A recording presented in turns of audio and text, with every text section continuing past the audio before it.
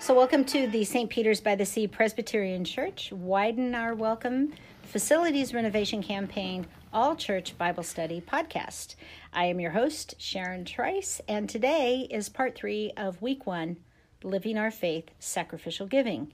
For 3 weeks, we will be reviewing a multi-part podcast of the Living Our Faith Bible Study. And today is the wrap-up discussion for this week's study. We're going to discuss kind of the takeaways from the study.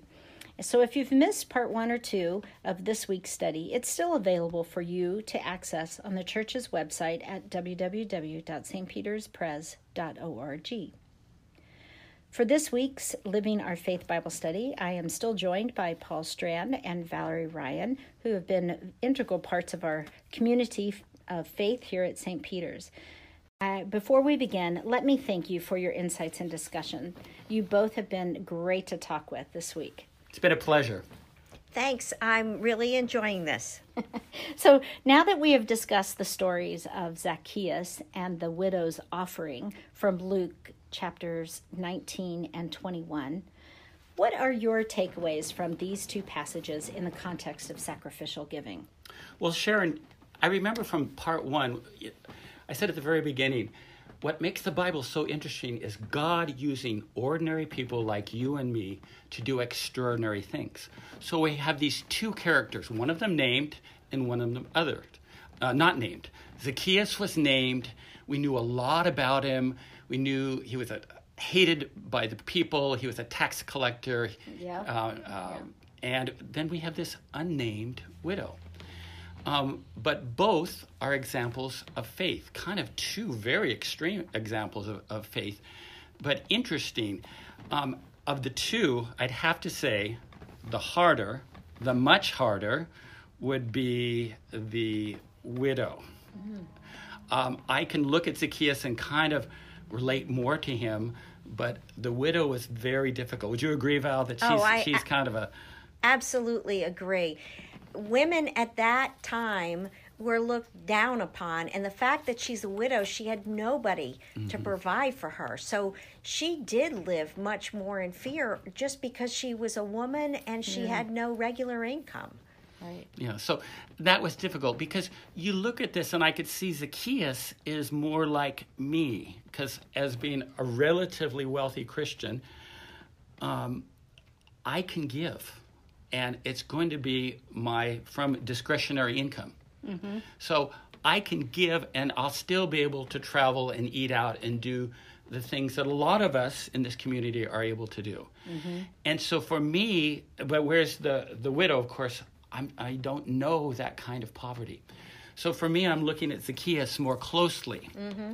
I'm inspired by the widow, but I'm looking at Zacchaeus and saying, okay, how does that inform me in my giving? Now, he gave, what was it, half of everything he's going to give to the poor? Let's see. Well, he's going to repay 4 times. He's going to repay 4 times, and he was going to give up half of his possessions to the poor. Okay, so that's, as we're looking back in the two passages, we have a poor widow, and Zacchaeus is giving the poor. So in terms of giving, the poor are very much important on God's heart. And that's kind of one of the connections I can see between these two passages. Mm-hmm. Anyway.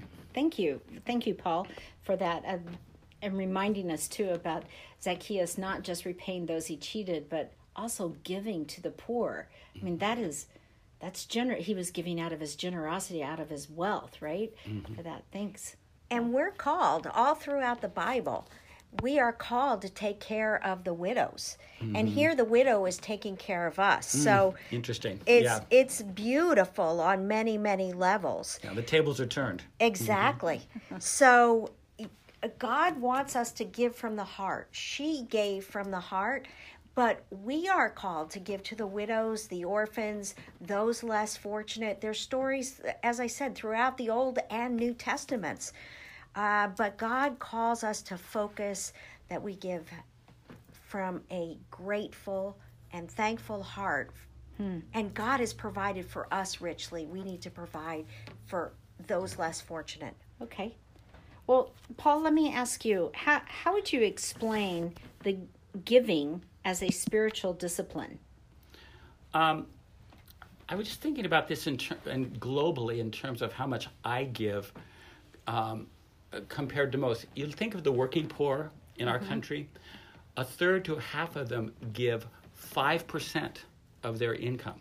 Okay, that's people making between like 20 and 50,000, depending on how many kids they have. Now they're giving 5% of that. That's on the average in the United States. And so I'm thinking, well, as a wealthy person, at a minimum, I should at least be matching that, if not more, in my own spiritual life. And then even today in church, Laura Handley talked about the tithe and how important that was in terms of spiritual discipline. So there are really lots of ways to look at this. And I think we're called to look at it. Over and over again, we've talked about being uncomfortable about money. Yes. But God keeps nudging us. That Holy Spirit keeps saying to us, you know what? You have a lot. In comparison to people all over the world, you need to help more and be generous in that help and be joyful in that help. So Valerie, let me transition this question into maybe some question on people's mind. We've had this Bible study that we've discussed this week is really about stewardship, about our faith giving, whether it be tithing or a portion of that tithe. But how does the facilities renovation campaign fit into this topic? Well, we are looking for our members to help us make our campus much more accessible to those that want to be here more but can't be because we are not ADA compliant, for example. Our kitchen in Reeves is falling apart. So this campaign is above faith giving. We still need and want and will do all the missions. So your faith giving goes into our mission projects.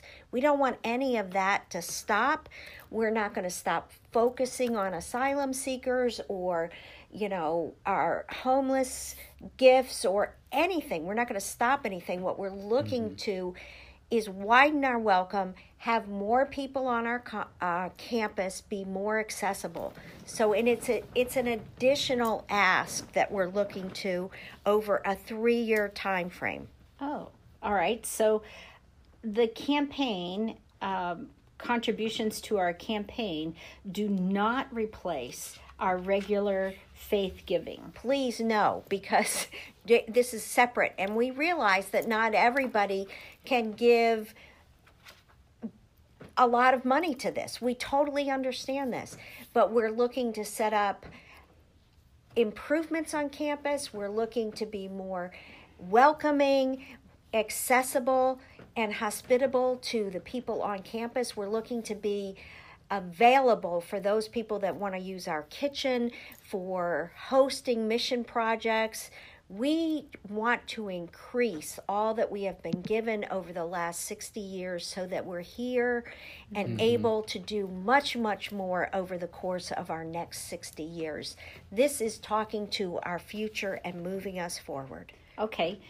I really appreciate that explanation and the emphasis that we all can give to the campaign at varying different levels. Right. And we all can participate in our regular stewardship of faith giving to the church based on how we feel the Holy Spirit leads us.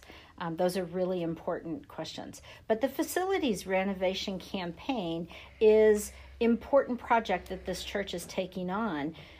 So Valerie, let me ask you this last question. If I wanted to find out more about the Widen Our Welcome facilities renovation campaign, where do I look?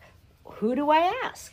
Well, we've got a committee of 20 people plus their subcommittee. So we are trying to get everyone engaged. So reach out, talk to the person right next to you, and there's a good chance they're already helping us. Okay. But if you want written material, you can always come see me, call me, email me, and there's information about this Widening Our Welcome on our website at, once again, www.stpeterspres.org. Lots of information in the church office as well. So ask. There's a good chance somebody's got some answers. Great. Thank you. Well, there it is, folks. Giving is part of our faithful response to all that our good and gracious God has given us. Every day, we have things to be thankful for. The good and the not so good, the hard and the easy stuff as well. Giving isn't simply about the amount, but the generosity, where our heart is. We are God's people. So let us be known by our love and our generosity. Tune in next week for week 2 of the Living Our Faith Bible study. Next week, we will discuss how much is enough. You can find out more about our 3-year Widen Our Welcome Facilities Renovation Campaign on our church website at www.stpeterspres.org. Thanks, everyone, and we'll see you next time.